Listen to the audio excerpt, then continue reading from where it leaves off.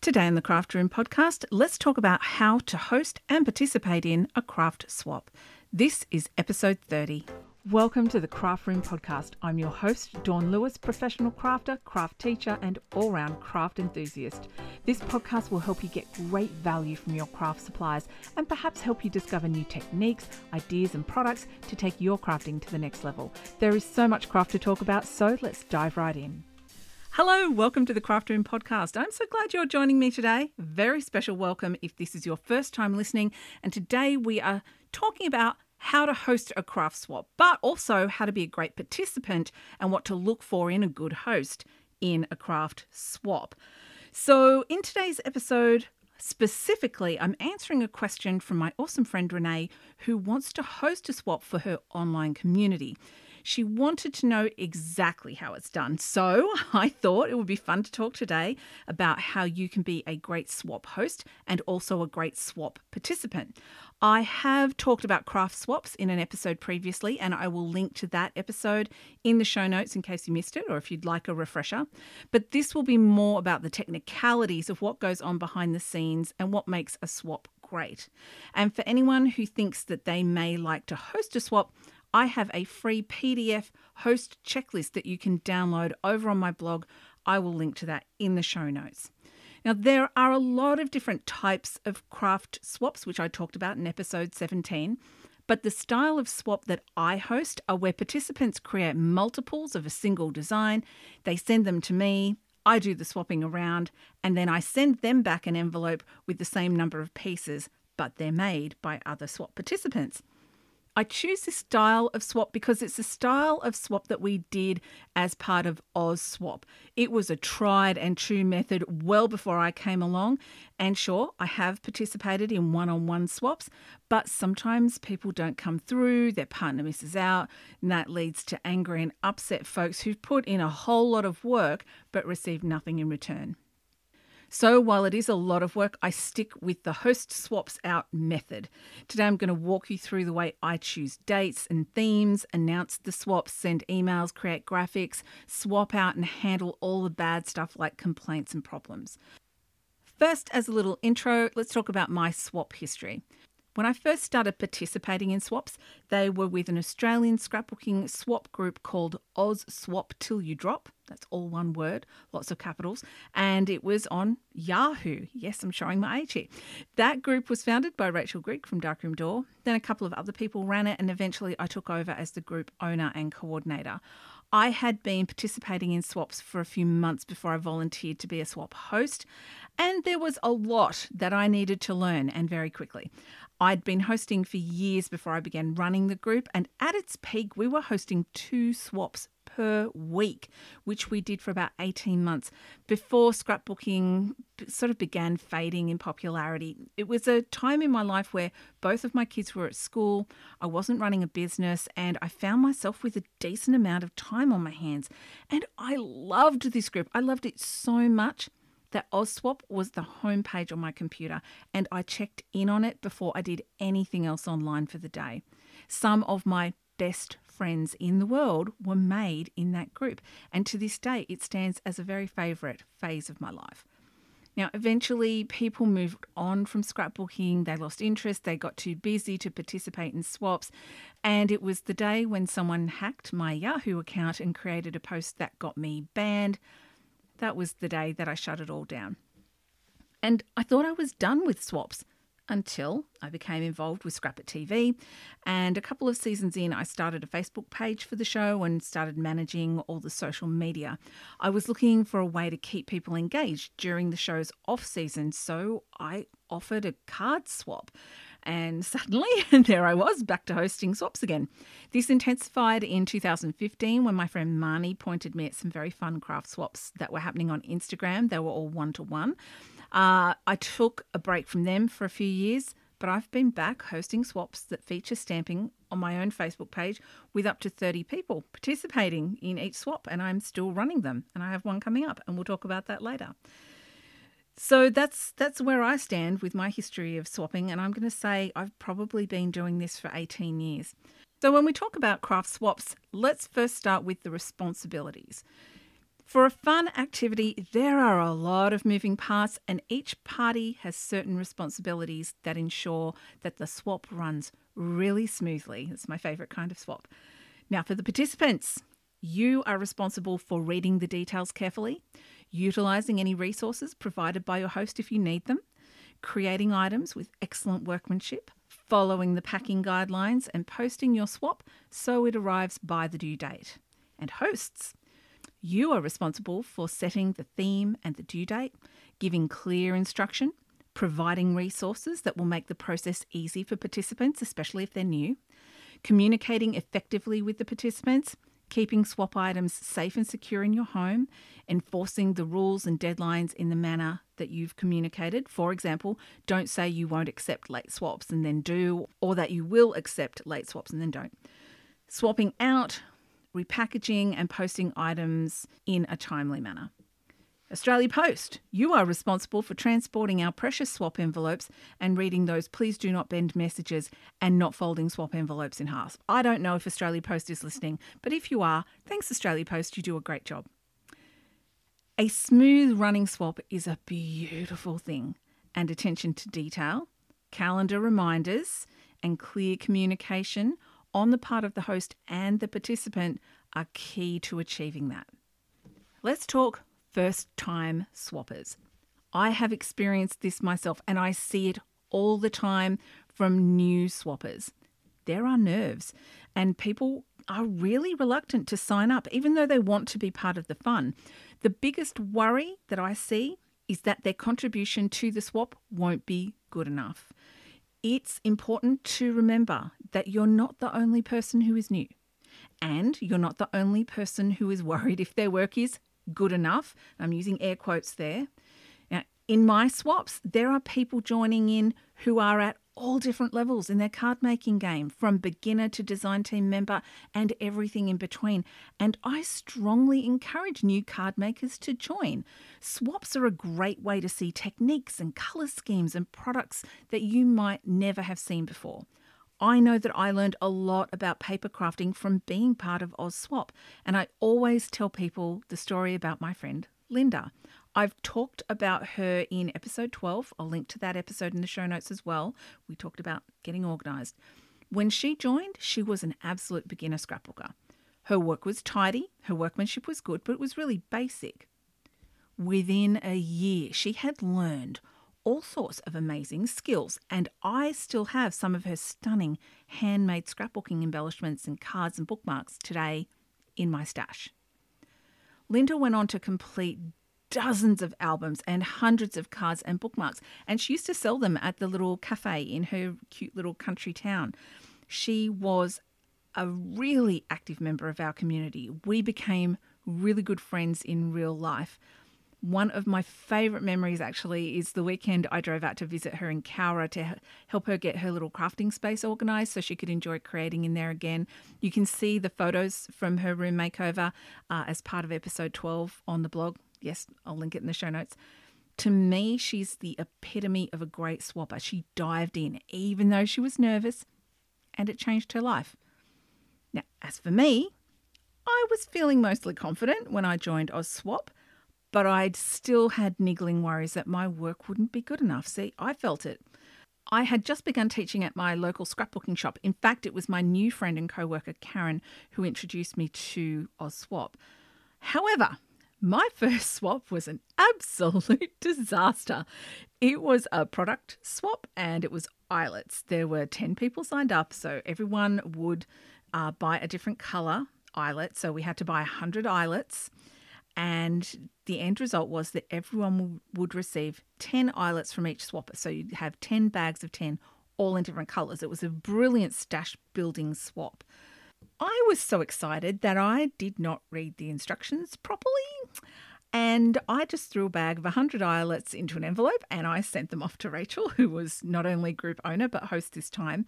And she was so sweet. And the way she let me know that I had screwed up royally. What I should have done was split them out into 10 baggies of 10 each to make it easier for her to swap them out. She very graciously did that for me. Thank you very much, Rachel. And that was a really important lesson for me, to read the instructions properly, But also it was a great demonstration of what it meant to be a good host. Her communication was very clear, and a good swap group owner. She understood I was new and I was still learning, but she enforced her guidelines and her rules very kindly and very graciously. So from then on, I became a stickler for the rules and I tried to follow instructions and guidelines to the letter. And I will be honest, it made me probably an enormous pain in the butt for Rachel and for other hosts for a while, because I complained when other people didn't follow the rules. What can I say? I am a rule follower. Now, regardless of your level of expertise and skill, there is one piece of advice that I offer to everyone joining Craft Swap for the first time, and that is workmanship is everything. Because a simple piece executed properly is hands down better than a complicated piece executed poorly. Striving for excellence in those little details is what makes a swap item great. We're talking clean cutting lines, lining things up straight, no visible adhesive, using crisp, undamaged materials, no stray threads, taking time to centre things just so. Those are the things that matter. Also important is read those instructions and follow them. I know that some people might not understand why I do things in a particular way, and so I am more than happy to answer questions anytime. I always tell people that, and some people ask me questions and I love it when they do. I'm going to answer a lot of those frequently asked questions in today's episode, so even if you're not interested in hosting a swap, you'll learn a lot about why I have things the way that I do for my Craft Swap participants. Now, for my card swaps, I have a fully detailed blog post and a PDF checklist that you can download and print. I created the checklist to help new swappers manage their time and make sure they're not missing anything. It is really easy to forget what you read in the blog post. Seriously, they are long and they are detailed, and our brains just don't absorb all of the information all of the time. There are boxes to check, my postal address is on there, the due dates are on there, everything you need to create, pack and post your swap on time and securely is on that checklist. So if you are hosting a swap, create a checklist for your participants. Now, if you join a lot of swaps, it's a really good idea to plot out those due dates and posting dates in your planner or on your calendar so that you don't miss a deadline. There is also a certain element of trust in a swap, both by the participants and the host. The swappers trust that the host is going to take care of their products or their handmade items and return an equal number of items to them in a timely manner. And the host is trusting that the participants will submit their swaps on time, created with good workmanship, correctly packed and sticking to the theme and guidelines. And we all trust that the postal service will deliver those envelopes in a timely manner, undamaged. Now, sometimes life happens. People get busy, people get sick, mail gets lost, time slips away from us. I've experienced some swaps that are amazing and some that were terrible. And I remember back in my early days of swapping, hearing nightmare stories about swap hosts absconding with all the swap items and selling them on eBay. And also about people who would submit deliberately terrible work so they could receive really nice pieces in return, which they went on to sell on eBay. There really used to be a big market for handmade scrapbooking embellishments and cards on eBay in the early 2000s. Thankfully, I've never had an issue with the host. I was in a well-established group, recommended by a friend who I trusted, and that had hosts that the owner trusted. Sadly, though, I did experience a second issue when I was the owner of OzSwap Till You Drop. If you are hosting a handmade swap and are wondering what to do in that situation, I will tell you what I did, and maybe that will help you make some decisions. So, story time. We had two new ladies join the group. They were friends, and they joined a swap that I was hosting, and I'm pretty sure it was baby cards. They both turned in really poorly made cards. But the clincher was they didn't follow the rule of making 6 identical cards. Every single card was completely different. Now, on this occasion, I remembered my first swap and the disaster that it was. So I gave them the benefit of the doubt. Perhaps they were beginner card makers, brand new swappers. I gave them some gentle feedback, saying that everything has to be the same and stressing that simple is fine.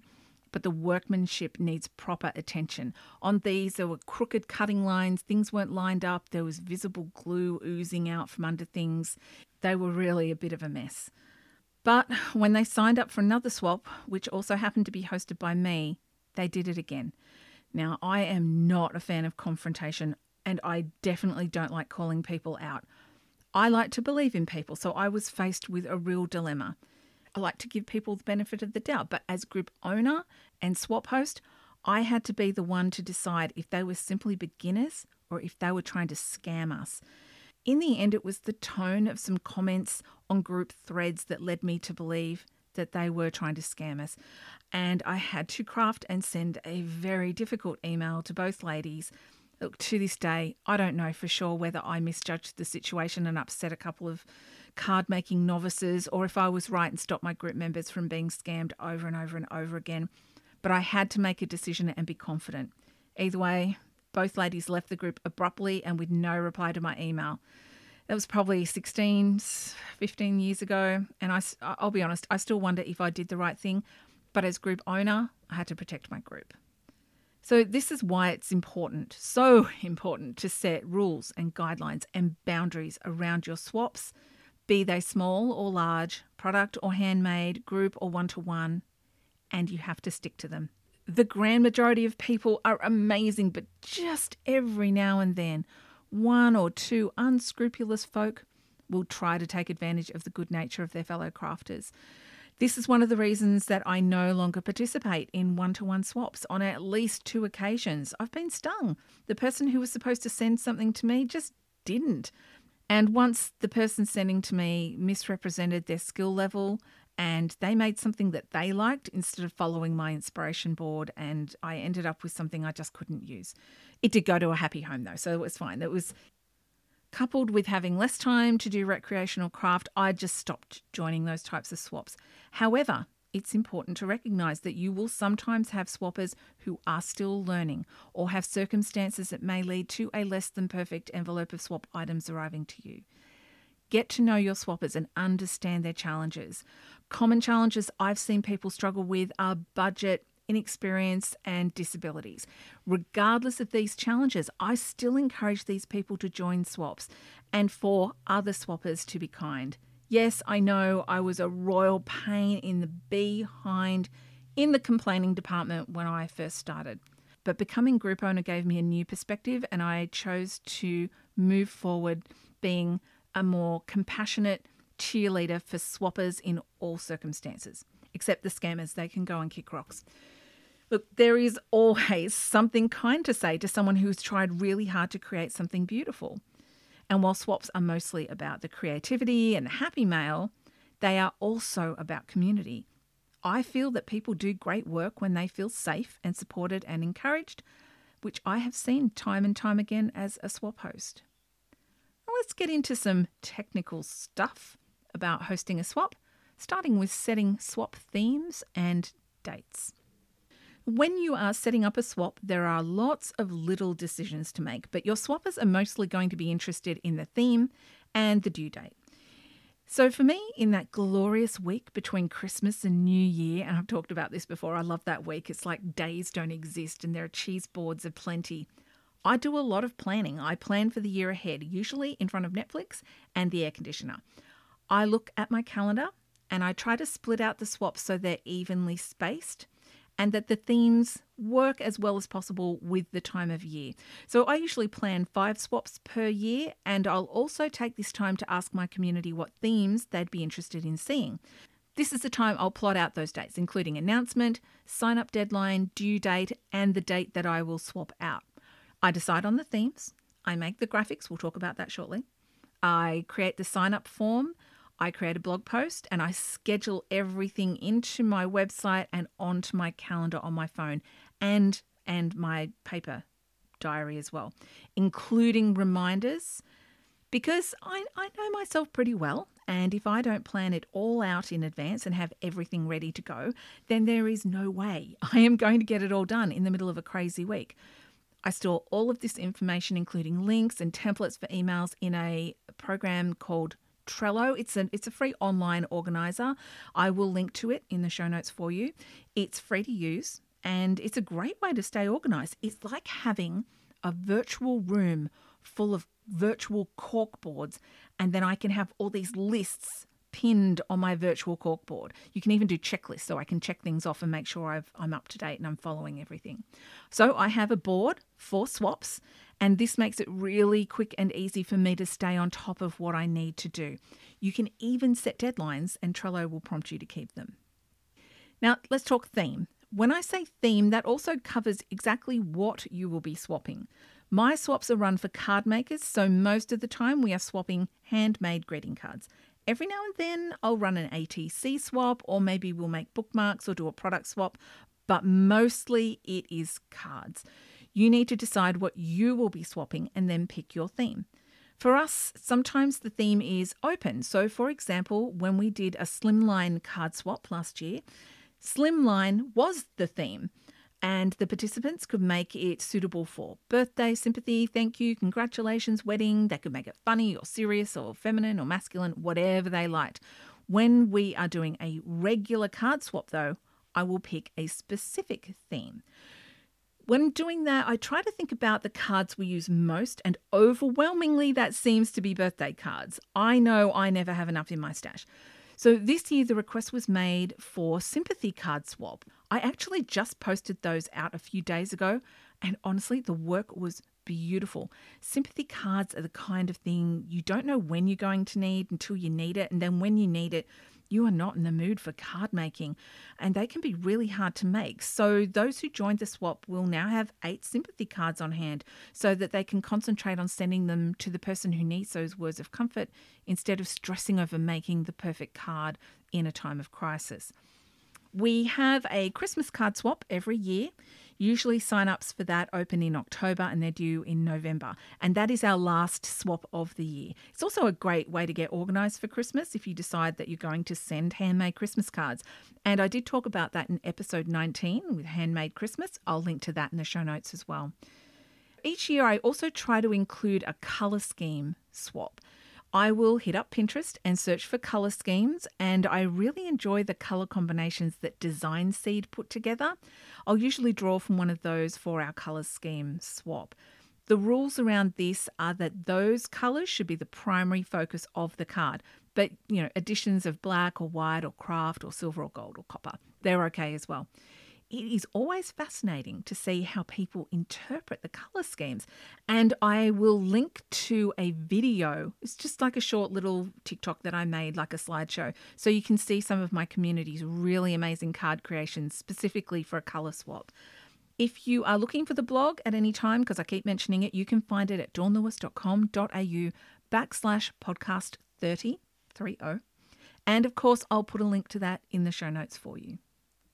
Other themes I've worked with include floral, masculine, kids, congratulations, thank you, animals, fandom, product specific, brand specific, white with one. I like that. It's where you use all white but only one other colour to go with it. Single layer, shaker cards, interactive cards, monochromatic, complementary colours, ink blending, paper folding, card sketch, card stock only, no pattern paper. And the one constant in all of my swaps is that it must include stamping on it somewhere. The reason for that, I own a stamp store, and so we stamp. Now, just because I do card swaps, that does not mean that that's what you have to do. My friend Marnie, who you met in episode 5, we talked about the top 10 things you need for quilting. She's running a swap for her community, and they're swapping fabric pieces. And at the end of the year, they'll use the pieces to make a quilt with pieces from all their online quilting friends. Isn't that cool? So you have a think about what your community is into, what they accumulate, what they enjoy making, and what they use, and use that as your swap theme. Now, maybe it's recipes and not that dodgy chainmail email that does the rounds. I'm talking properly printed out recipes. Or maybe it's buttons or embroidery threads, knit or crochet squares or patchworked pieces, English paper piecing designs, fat quarters. Find what works for your people and give it a go. Let's talk quantities. When deciding quantities, I take a few things into consideration, mostly cost of materials, the time needed to make swap items, and naturally occurring quantities. So for example, when I first started hosting card swaps, it was the whole card and an envelope. Everyone would make 6 identical cards, pack it with an envelope in a baggie. I'd swap them all around, send back 6 different card envelope packs. We did that for a lot of years. And then Australia Post put up the price of stamps to $1 each, and now they're $1.10.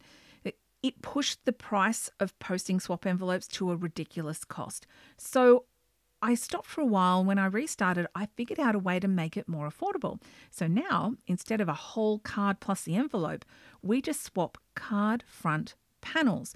So by cutting out the envelope and the card base, we've got a lot less bulk and a lot less weight, and it's now become more affordable to swap again, taking postage down to $2.20 each way instead of around the $6 mark that it had become. I have also changed the quantities because it's only logical to take 2 sheets of A4 cardstock, cut them down into 4 A6 pieces each, which gives us 8 card front panels. And because it's just the panel and they don't have to be heavy cardstock, it's no different to send 8 than it is to send 6 in regard to packing and post. Last year we had a slimline card panel swap, and we all made 6 of each because you get 3 slimline pieces from a single sheet of A4 cardstock. So when you're planning quantities, think carefully about making it a no-waste situation for materials and affordable postage, because the swapper pays for post both ways. Now, a commonly asked question around my swaps is about cost. For my swaps, and indeed for any swap I've ever been a part of, this is a free activity. The participants don't pay a fee to be part of the fun, but they do pay for post both ways, and we'll go into that a bit more later. Now let's talk dates. I never have swaps announced, running or due in December. With Christmas, it is just too crazy to even try. I will often skip January as well because the long summer holidays here make it hard for people to give their full attention to a swap. Once though, I did run a kids swap for the AusSwap members' kids, which they really enjoyed, and summer holidays were a perfect time for that. If you're in another country, be aware of your longest school break and skip swaps at those times if they affect your community. I like to announce a new swap on a Monday, allow a full week for people to sign up, and send details to all participants the following Monday. In my current swap format, I require a minimum of 8 people for a swap to go ahead. That's because everyone makes 8 pieces. Now, if those numbers are reached quickly, I'll start sending out confirmation and detail emails sooner so people can get started. I do allow late sign-ups if the person's confident that they can get their swap to me by the due date, but I do close the sign-up form the following Monday. I allow 5 weeks from the announcement of the swap to the due date. This gives 1 whole week for people to sign up, 1 month to create, pack and post their swap items. I've had shorter deadlines and longer deadlines, but for the style of swap that I do and the people who join them, this timing seems to be the sweet spot. I allow 1 more week for stragglers to arrive and make my plans to swap out and pack and post the following Friday.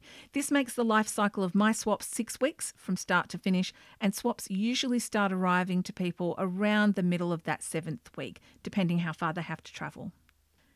Graphics. Oh, this is one of the fun parts for me. I know not everyone is into this, but I really enjoy this bit. I like to make up some fun graphics that go with the theme of the swap. I will either use photos that I've taken myself, or I'll pick some royalty-free images from a website called Unsplash, which I will link to in the show notes for you. I simply go to unsplash.com, I run a search for birthday or Christmas or whatever the theme is, and look for 3 photos that are going to look good together, but they will also look good if I crop them to a square image as well as a tall image. If they're going to look good in a landscape format, all the better. It's asking a lot from a photo, I know. I then take those images and create 1 square graphic for Instagram and Facebook, 3 portrait graphics for Instagram stories, 1 wide and short newsletter graphic, which I'll also use on the sign-up form, and 1 landscape graphic for the blog. You don't have to make all of these. That's just what I do. On these graphics, I add text, including the name and the theme of the swap, and note that this is for Australian swappers only, the due date, my website, blog post. The graphics are there to grab people's attention, and the majority of the typed information leads people to the blog post where they can find full details. I have been using Photoshop for many, many, many years, although I did recently just switch to Affinity Photo, which was way more affordable, and you just buy it, one-off purchase. However, if you are not a seasoned Photoshop user and I'm already making you feel a little bit dizzy, like this is way too much, it's okay, it's all right. I highly recommend Canva. There is a free version. There are loads of templates for pretty much every social media graphic you will ever need. They're sized already, and you just have to go and edit them. And you can import your own photos, or they have quite a good library of photos and clip art and fonts and all that kind of stuff. I will link to Canva in the show notes as well. The last thing that I create is an A4 checklist, which I save as a PDF. This has everything my swappers need to know, and they can check it off just to make sure they've put everything in the envelope and they've done all of the steps. You can see an example of this on any of my card swap blog posts, and I will link to my most recent post in the show notes. I always embed the PDF into the blog post so that the reader can simply click on a little graphic which opens the PDF, and then they can save it or print it. So now that the background work has been done, it is time to announce the swap and get people to sign up. Let's talk signing up. And before we get to the technicalities of sign-up forms, I want to take a minute to talk about international swap participants. My swaps are for Australian swappers only, and this is for a couple of reasons. Firstly, international postage is really expensive these days. And secondly, it is not as simple as putting postage stamps in for return post, because Australia Post will not accept postage stamps from other countries. So for international post, you have to send a PayPal money request, and when you have large groups and lots of people, this is an extra complication. When I first started swapping, it was really unusual in Australia, but very popular in the US. If you wanted to join an American swap, you had to be sure to ship it really early to meet the deadline. Then you had to wait for a PayPal money request, and return shipping would often be startlingly high. There is already so much time involved in hosting a swap that adding currency conversion and international post to the mix can just be too much. So currently, this is why I'm sticking to Australia only for my swaps. Each swap group or host will handle signups differently. It just depends what works for you. Currently, I use another online resource called Jotform. I'll link to that in the show notes also. It's a website that allows you to build all sorts of really useful forms. I use it for my pre-order form as well. You can have up to 5 different forms on the free account, although it's helpful to note that you are limited to 100 form submissions per month in total from all of your forms. But if you're only using it for swap signups, you're not likely to hit that limit anytime soon. You could also use Google Forms, but I prefer Jotform because I receive an email every time someone signs up using that form, and they receive a confirmation email as well. I like receiving the emails because I can file them in a special swap folder in my email inbox, and it just makes communication a lot easier. So when people sign up for my swaps, I ask them for their name, their email address, and I have them check a box that says they agreed to abide by the rules and guidelines for this swap. This helps me send the details and updates to all the participants via reply email. I also create a spreadsheet using Google Sheets, which helps me keep track of how the swap is progressing. Of course, you could use Excel or do what I used to do in the OzSwap days. I just wrote it down in a notebook. To be fair, it was a dedicated notebook.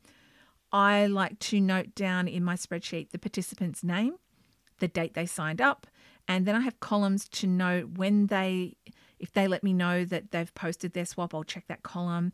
I'll also check a column when their swap arrives and any updates I've sent them. So usually a week before the due date, I will check my spreadsheet and email everyone whose swap hasn't arrived, unless I see that they've already notified me that they've sent it. That's why I have that column. If someone contacts me to tell me that something has come up and they need to drop out of the swap, I note that on the spreadsheet as well. I always ask people to let me know if they've posted their swap so I can be sure to wait for it, just in case it's taking a long time to be delivered by Australia Post. This leads us to deadlines and late swaps. Now, when it comes to due dates and deadlines, the host gets to set the rules. If you are willing to wait, you can, but if you have a really tight schedule and you decide you're not going to accept late swaps, then you can do that as well. The most important thing here is to be very clear to your swap participants about the rules and how strictly you will be enforcing them. Hosting a swap is a lot of work, so it is fine to set boundaries around what you will and will not do and accept for your swaps. I'll give you an example. I am flexible around the due date, especially when there are floods or bushfires or a pandemic.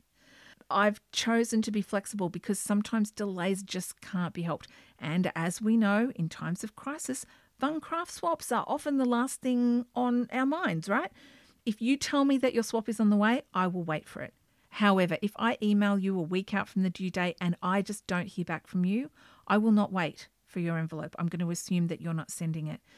Inevitably, every single swap, there are one or two people who sign up and then just never reply to emails or send their swap items in. Sure, I would prefer to know if you need to drop out, but sometimes life happens and a swap is the last thing on your mind when you're under a lot of stress. I am not mad about it. And I won't tell you that you can never sign up for a swap again. I'm not that kind of host. But if I don't know that your envelope has been posted, I will not wait for it. I'm very clear about that. I mentioned it in the initial announcement, in the blog post, in the sign-up form, in the follow-up emails. In my current swap format, this has only happened once. And in this case, I've just held that envelope over until it can be slotted into a future swap with a matching theme. I have this rule because it's unfair to keep others waiting, especially when they did the right thing by posting their envelopes on time. The downside to being flexible around accepting late swaps for me, though, is that I do have a really crazy schedule. And if I can't swap out on the day I've allocated, then sometimes it takes another week or two before I have that block of time to swap out again. I don't like keeping everybody waiting, but the swapping out and packing can take hours. And so I just have to do the very best I can. Speaking of packing, this is something that needs to be given some thought. I have very strict guidelines around packing, for which there are many reasons. So that everyone understands the way that swaps need to be packed, I have a video that shows the proper way to pack a card front swap. I always add a link to that video in my blog post and in the information section of the sign-up form, and I send it in that first email that says, yes, this swap is going ahead, you can start. For anyone participating in my swaps, the things you need are pretty much always the same. Therefore, it can be handy for participants to have a swap kit. I used to have one with OzSwap. It's not an official thing, but it's handy to have if you are participating in swaps regularly, and you can use them over and over again. As a host, once you refine your packing and posting methods for participants, it's helpful to set clear guidelines around what's needed so that swaps don't cost a fortune to post, arrive safely, and minimise the amount of time you spend swapping out.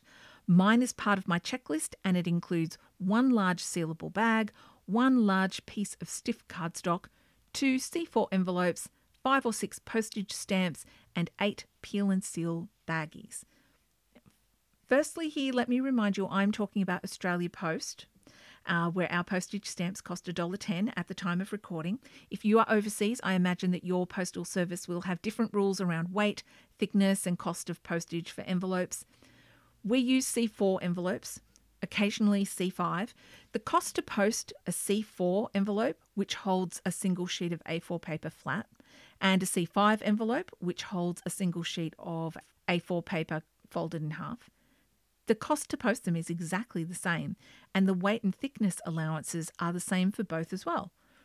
A lot of the time, 8 card panels in baggies plus the envelope will weigh under 125 grams, so that will need 2 stamps to post. Sometimes, though, the swaps you send may be light, but the swaps you receive in return may be heavier or bulkier, therefore requiring a 3rd stamp on that envelope. And it is for this reason that I ask everyone to include 1 extra postage stamp when they pack their swaps. Now, if their swap weighs over 125 grams, I'll use the stamp. But if it's not needed, it just gets packed back in with their return swaps so they can use it next time. This way, I'm not out of pocket. Envelopes don't get caught up in the system because they're underpaid, and there are no ransom demands from the post office that need to be paid so you can retrieve your happy mail. I prefer everyone to use C4 envelopes because it cuts down on bulk. When you lay out your 8 A6 panels, you get 2 layers of 4. That's very happily going to fit through that 2 centimetre slot of doom. However, C5, I mean, they're fine, but you end up with 4 layers of 2. It's still going to fit through the 2 centimetre slot of doom, but if there are a couple of bulky things in there, it can be a bit tight. I prefer C4, but C5 works most of the time. This leads me to guidelines for creating a card panel. This is just a thing that I do. I specifically ask that the panels not be too bulky because this leads to excessive postage for everybody. It's important to me that swapping be a fun activity, accessible by people on all budgets. And when we start getting up to 3 stamps both ways or more, that's $6.60 just for post. So this is why I repeat myself like a broken record and ask my people to keep their card panels low profile. You can always add more cool, chunky embellishments to the cards that you receive. My next packaging must-have is a piece of stiff cardstock. I have seen everything from sturdy chipboard to cereal boxes, beer cartons. They are lightweight, but they're surprisingly sturdy. One clever solution is a piece of cardstock that has been laminated. And I admit, as a host, I really like that because tape peels off laminate really easily and it can be reused over and over again. If you are participating in a swap and you think this is a good idea, I will recommend that you trim your A4 cardstock down a little bit before laminating. That way your A4 laminated pouch can seal properly all the way around and you can trim the whole thing down to a proper A4 size for an optimal fit into a C4 envelope. Having a piece of stiff yet lightweight cardboard in your envelope discourages rogue posties from folding your envelope in half. I also recommend that people write "do not bend" on both of their envelopes, the one they send to me and the return one. It is awful when someone has put a load of work into beautiful swap items and then someone in that postal delivery line folds the envelope in half. It breaks my heart. The words ask for them not to fold it, but the cardboard is what makes that task more difficult. Another must-have piece of packaging is plastic bags. We have one large bag that everything fits inside and individual baggies for your swap items. I like the peel and seal bags for swap items that fit an A6 panel nicely because you can also fit an envelope in there. Now hear me out because you might be thinking plastic, this is a lot of plastic. When you receive your return swap, just take the panel out of the baggie, glue it to your card base, add an envelope, and then put it back in the baggie and store it in there till you want to use it. You can use those bags over and over and over again because once you send that birthday card, that's in perfect condition because it's been stored in a bag. You can pop the empty bag into your swap kit, ready for your next swap. The larger bag serves 2 purposes. It keeps the contents of your envelope dry in case of wet weather, which has happened to many a swap envelope in my experience, and it keeps the contents together in case of a torn or damaged envelope, and I have seen this happen too.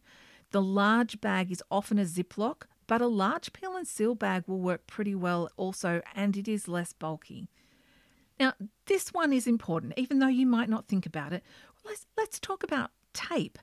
I'm about to remake my packing video because I have noticed that my people go a little overboard taping their 8 swap baggies to their piece of backing card. And when you have 30 people participating in a swap and each of those people send an envelope with 8 baggies taped down with at least 8 pieces of tape, that's a minimum of 240 pieces of sticky tape or washi tape that have to be removed. And as you can imagine, that's incredibly time consuming for the host. It is certainly a good idea to tape down your swap items so they don't move around in transit and get caught up in the sorting machines. But card panels aren't a huge problem in making an envelope too thick, especially when they're in an airtight big plastic baggie. Squeeze all the air out of it, that's the trick there. My tip to hosts who may also have this issue is twofold. Firstly, demonstrate the preferred way to tape down swap baggies, and secondly, open every envelope as it arrives and remove all of the tape that holds the baggies onto the backing card. Doing them one at a time is way less painful than doing them all at once.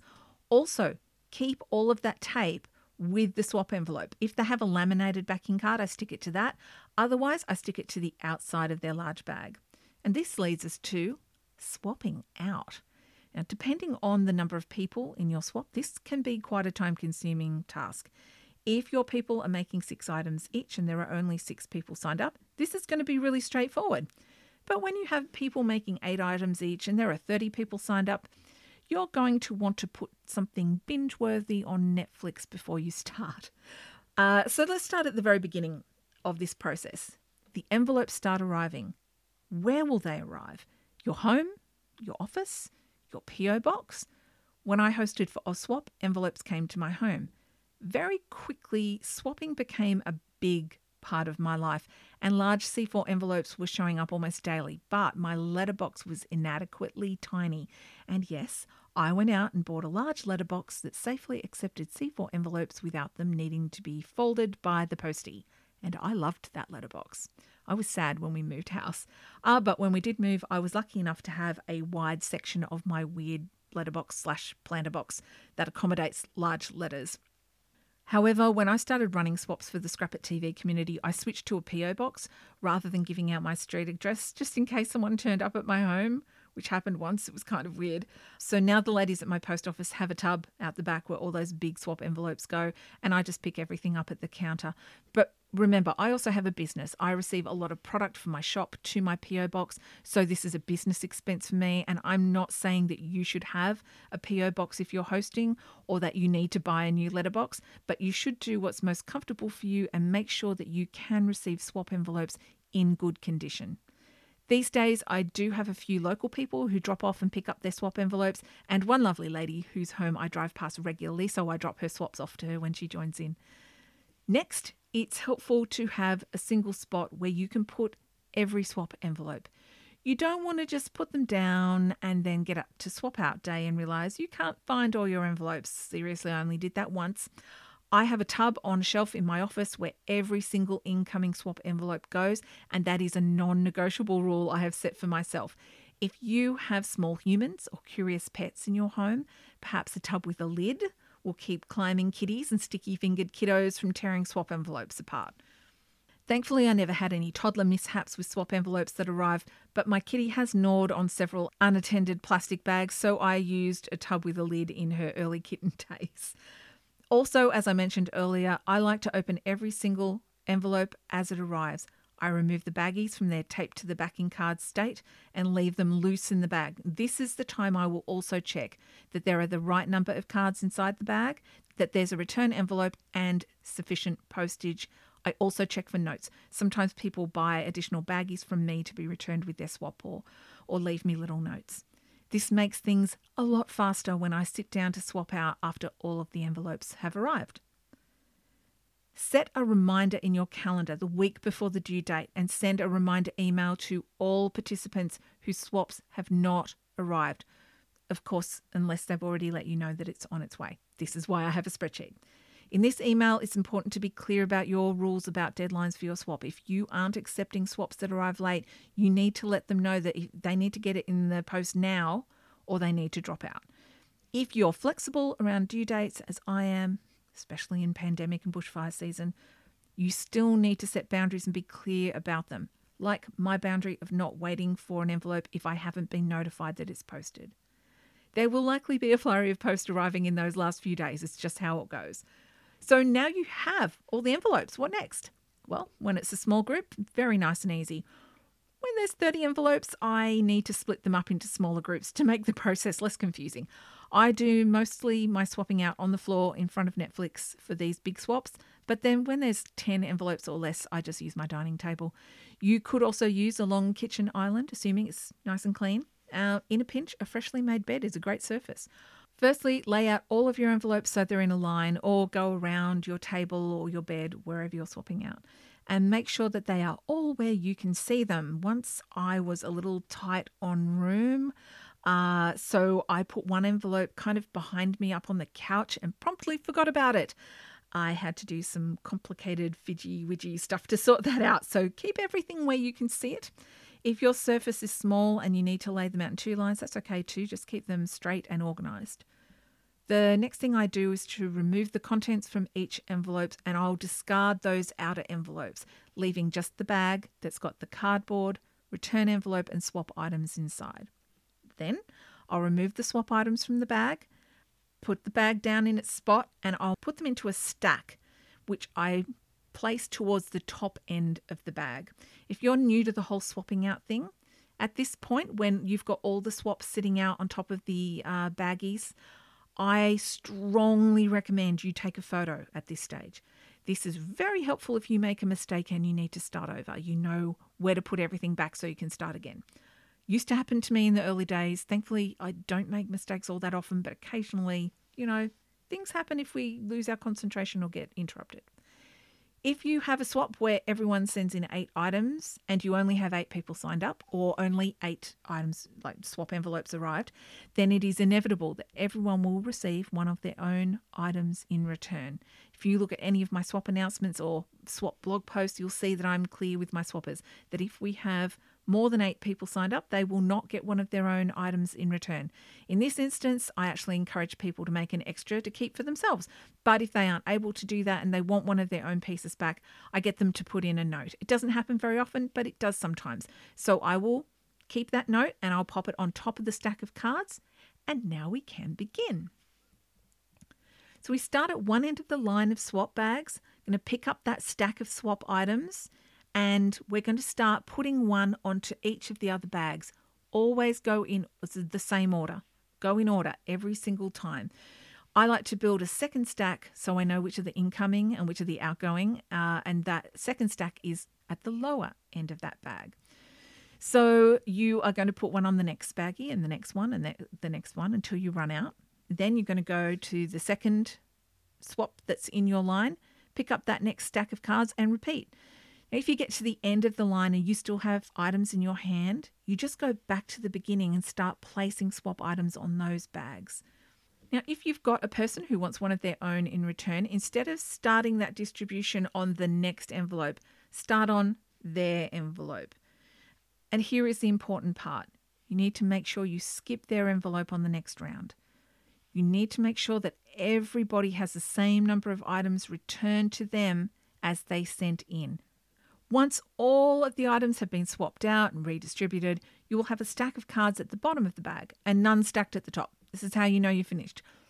This is the time where I will pick up the first bag with the cardboard inside, the swap items on top, count those swap items, make sure there are 8, drop them into the bag. I'll do the same for all of the envelopes, and if you've done it right, every single envelope will have the same number of items, in my case 8, going back into that bag. If all of your swap envelopes are done and they're all correct, pop those bags back into the tub. I like to just stand all of mine up, and then I will move to my desk or my table or wherever is a bit more comfortable. I may swap sitting down on the floor, but I am getting way too old to sit down there any longer than necessary. So I'll do that final stage at my desk. If you have a large number of envelopes that you've split out into 2 or 3 groups, pick up that next grouping of envelopes, repeat the step until they've all been swapped out, count them, put them in the baggies, add them to the tub, and then go again until you're done. Now you can move on to repacking. To repack your swap items, use your own packing guidelines. Before I start packing anything, I take a kitchen scale, which I keep in my office, but I used to use my actual kitchen scale for this for many years, and I weigh each bag. What's in each bag is the bag, the cardboard backing, the swap items, and the return envelope. Everything that we need. Now, as I mentioned earlier, here in Australia, you need 2 postage stamps if the envelope and contents are under 125 grams. So I check the weight. If it's under 125 grams, I leave it as it is, put it back in the tub. But if it's over, I check the return envelope and I'll add that 3rd postage stamp if it's needed. I didn't used to do this. I didn't used to weigh everything before I started repacking. And it was a little bit frustrating taking them to the post office only to find out it was too heavy, and then I'd have to take it home and unpack it and find the spare stamp, and trust me, sometimes there isn't one, and then repack it and then take it back. So checking the weight before I pack anything is a seriously good time saver. And once I'm sure that the return envelopes are correct, I will take everything out of the bag. I will lay out the swaps on the backing card and I will use their tape to secure everything to the backing card.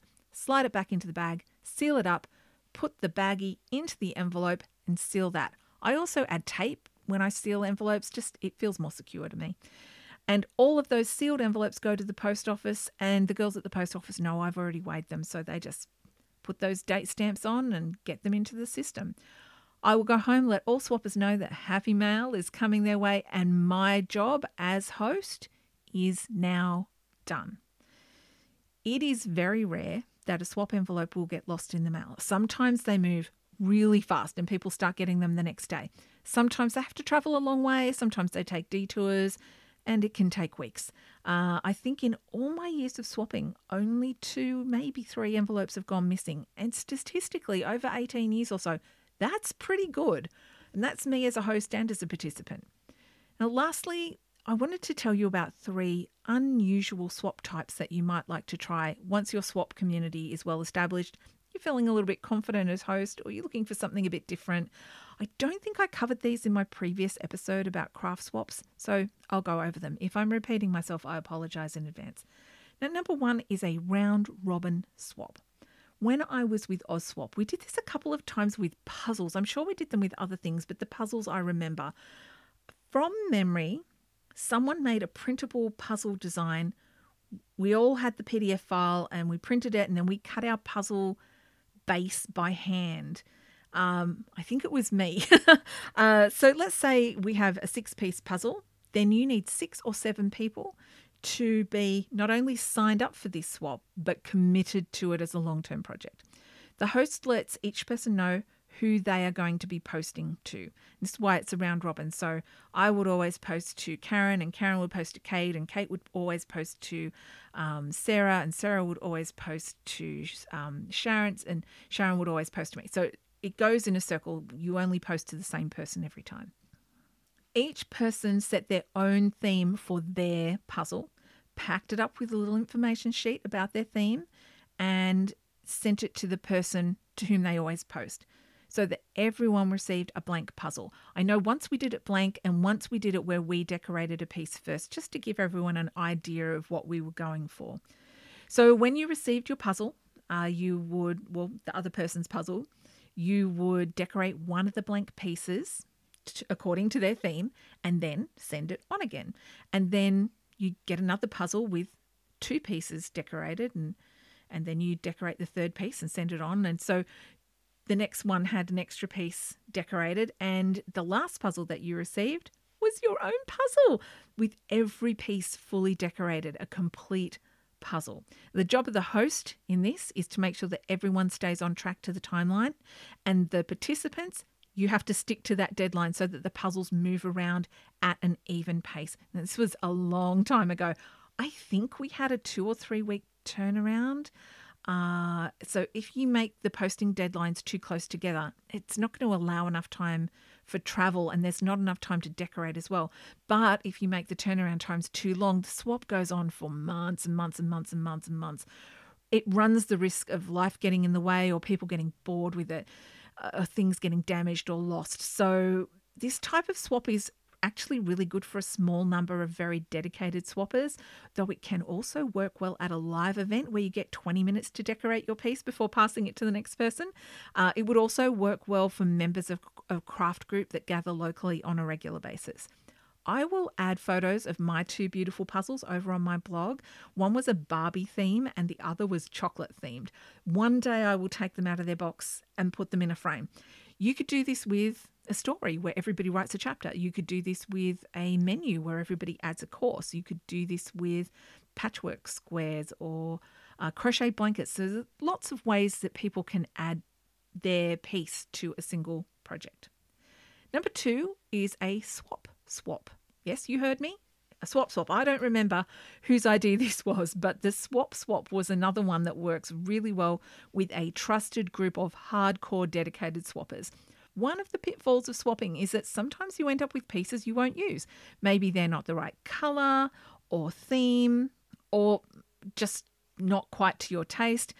It happens, and those pieces languish in a drawer, not because there's anything wrong with them, but maybe you don't have any boys to send that Bob the Builder birthday card to, or all of the cards in your drawer are pink, and you've only got a goth girl with a birthday coming up and pink is not her scene.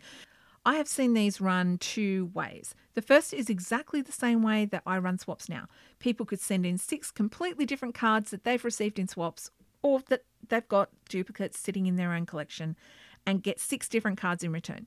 Sure, you run the risk of getting one of your own cards back, which I'll admit kind of stings, or getting something again that you won't use. But it's potluck and it's fun and it's happy mail.